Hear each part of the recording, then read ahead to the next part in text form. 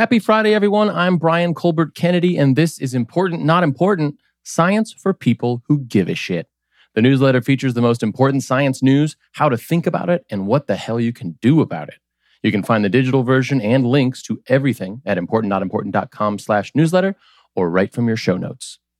First of all, welcome to the 354 new readers and listeners since last week's issue. Many of you received a new Do Better Better essay this week, and as usual, you had some awesome feedback. Quick apologies to the new folks for any confusion. We inadvertently left out the introduction bits explaining what exactly Do Better Better is and how it's different from the Friday. These are twice monthly original essays to help you think about the future today. Fun. We've got some big news coming next week, but in the meantime, let's give away a $500 gift card to Bookshop, shall we? When you share the newsletter today using your unique referral link, you get entered into a raffle to win the $500 gift card. The more you share, the better chance you have, because one referral equals one ticket in the raffle. Click the link in the newsletter to share now.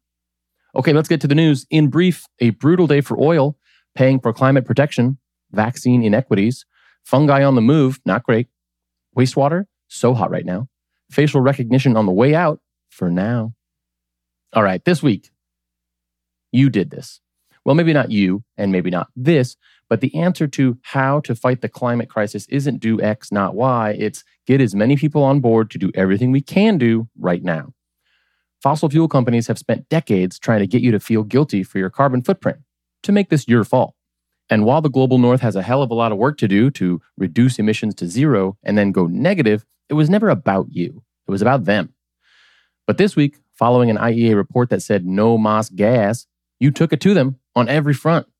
First, a Dutch court told Shell to cut greenhouse gas emissions by 45% by 2030 after a phalanx of environmental groups sued them. Next up, 60% of Chevron's shareholders voted to not only reduce emissions in production, but in the eventual products it sells, commonly referred to as Scope 3. Third, a little engine number one, that could investment firm, hell-bent on cleaning up the place, bought a tiny bit of Exxon and just enough to win at least 2 board seats at the former S&P polluter. And finally, Joe Biden dropped a budget that eliminates fossil fuel subsidies. Bye, fam. Will Shell and Chevron appeal, fight back, bite, and kick? For sure. Will Exxon go carbon-free tomorrow? Of course not. But these are significant developments and may just be a tipping point and not one of the terrifying ones. It matters because shareholders said so, and so pension funds and firms like BlackRock said so, and now those companies could face binding legal action for the damage they continue to cause, and more companies could face more legal actions because of these steps. And that threat, real for the first time, means the circle might come back around as Wall Street, supposedly betting on future earnings, finally realizes the power sector, as we've known it for 100 years, is dead in the water. Because of you. Measurable action steps matter. Divestment matters. Engagement matters. Voting matters. Funding clean tech matters. Buying solar and encouraging your neighbors and cities to do so matters. Educating girls matters. Acknowledging recycling sucks, so declaring plastic toxic matters. Demanding electrified postal trucks and school buses and trees in redline neighborhoods matters. Fossil fuel production is still way the hell over what we can handle if we want to stay under 1.5, but every victory matters. Doing better matters. In climate change and clean energy news, eliminating emissions on every level will make a world of difference, but make no mistake, it's here now, and across the board, we're not ready. The dry, hot tinderbox that is the U.S. West suffered enormous, wide-reaching blackouts in 2020. They've installed tons of batteries hoping to prevent the same in 2021. Is it enough? Of the 100 global cities most vulnerable to environmental issues, 99 are in Asia. But 1 in 4 cities cannot afford adequate climate crisis protection measures. U.S. park rangers have acknowledged not all of every park can be conserved, so what goes and what stays? Miami has appointed a chief heat officer. Here's what all that means. Across the planet, climate disasters may have caused more internal displacement than war in 2020. In the U.S., where it's May and FEMA is already exhausted and mostly tapped out, Biden said he'll spend $1 billion to help state and local governments reduce vulnerabilities. Is it enough? Quote, "We're going to spare no expense, no effort to keep America safe," Mr. Biden, during a visit Monday to FEMA's headquarters for a briefing on this year's hurricane season, said. We can never be too prepared. The new money is less than what some disaster experts had said is needed, especially because the warming planet is making storms, flooding, wildfires, and other disasters both more frequent and destructive. The United States experienced 22 disasters that exceeded $1 billion each in damages last year, a record. Cool. All right, here's your action step. This tool blows my mind. Find case studies, tools, and experts to build resilience in your city to stressors like increased wildfires, flooding, heat, sea level rise, and more with the U.S. Resilience Toolkit. The link is in the newsletter. In COVID news, all things being equal, vaccine distribution is not. 50% of American adults might be vaccinated, but America's gonna America. Half of those without shots are concerned about missing work because, of course, meanwhile, from KHN, quote, KHN's analysis shows that only 22% of Black Americans have gotten a shot, and Black rates still trail those of whites in almost every state. Targeted efforts have raised vaccination rates among other minority groups. Hispanics in 8 states, the District of Columbia and Puerto Rico, are now vaccinated at higher rates than non-Hispanic whites. Yet 29% of Hispanics are vaccinated nationally, compared with 33% of whites. While 45% of Native Americans have received at least one dose, stark differences exist depending on where they live. And Asian vaccination rates are high in most states, with 41% getting a shot.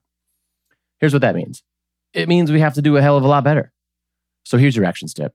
Use template outreach and education letters and organize vaccine presentations with these tools, and then help marginalized friends find vaccines near them here. And of course, by these tools and here, I mean, that's where the links are in the newsletter. So click them and do them. In medicine and biotech news, mushroom pizza, moldy cheese, and a scarier pandemic. From the civilization that brought you Black Death and COVID comes C. auris. From Scientific American, fungi constitute their own biological kingdom of about 6 million diverse species, ranging from common companions such as baking yeast to wild exotics.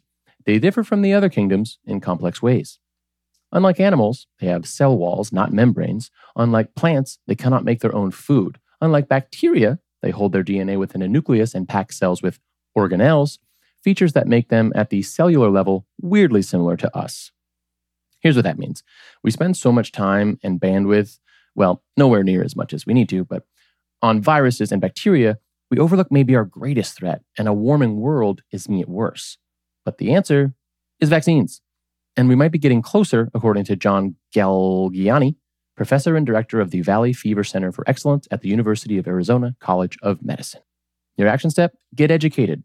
Read the complete article that we referenced above, and then listen to the tremendous Radiolab Fungus Among Us episode from 2020. In food and water news, agua exceptionalism. Across the United States, water shortages are becoming a part of life, and not just from busted pipes, lead pipes, and unpaid COVID utility bills. In the West, water allotments and deliveries are being slashed because legacy sources like the Colorado River are severely diminished. Farms are at stake, crops are at stake, lives are at stake. What that means is we need to find another source of drinking water. Desalination is awesome but expensive, a massive energy suck, and leaves a mountain of salt that we're not sure what to do with. Enter recycled wastewater. Is it sexy? No. No, it's not. But it works, and it's efficient, and it's not resource constrained. U.S. wastewater recycling has lagged behind other parched countries for decades now, but the time for giving a shit has never been better.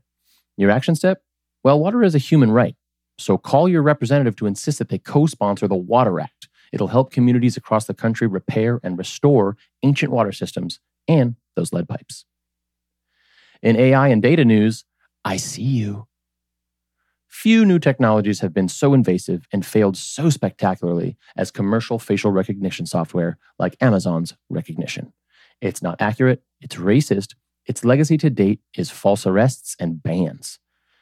3 separate bills are working their way through Congress, including the George Floyd Justice in Policing Act, which would prevent the use of facial recognition in body cameras, and the Fourth Amendment is Not for Sale Act, which would boot providers who break their terms of service. Your action step?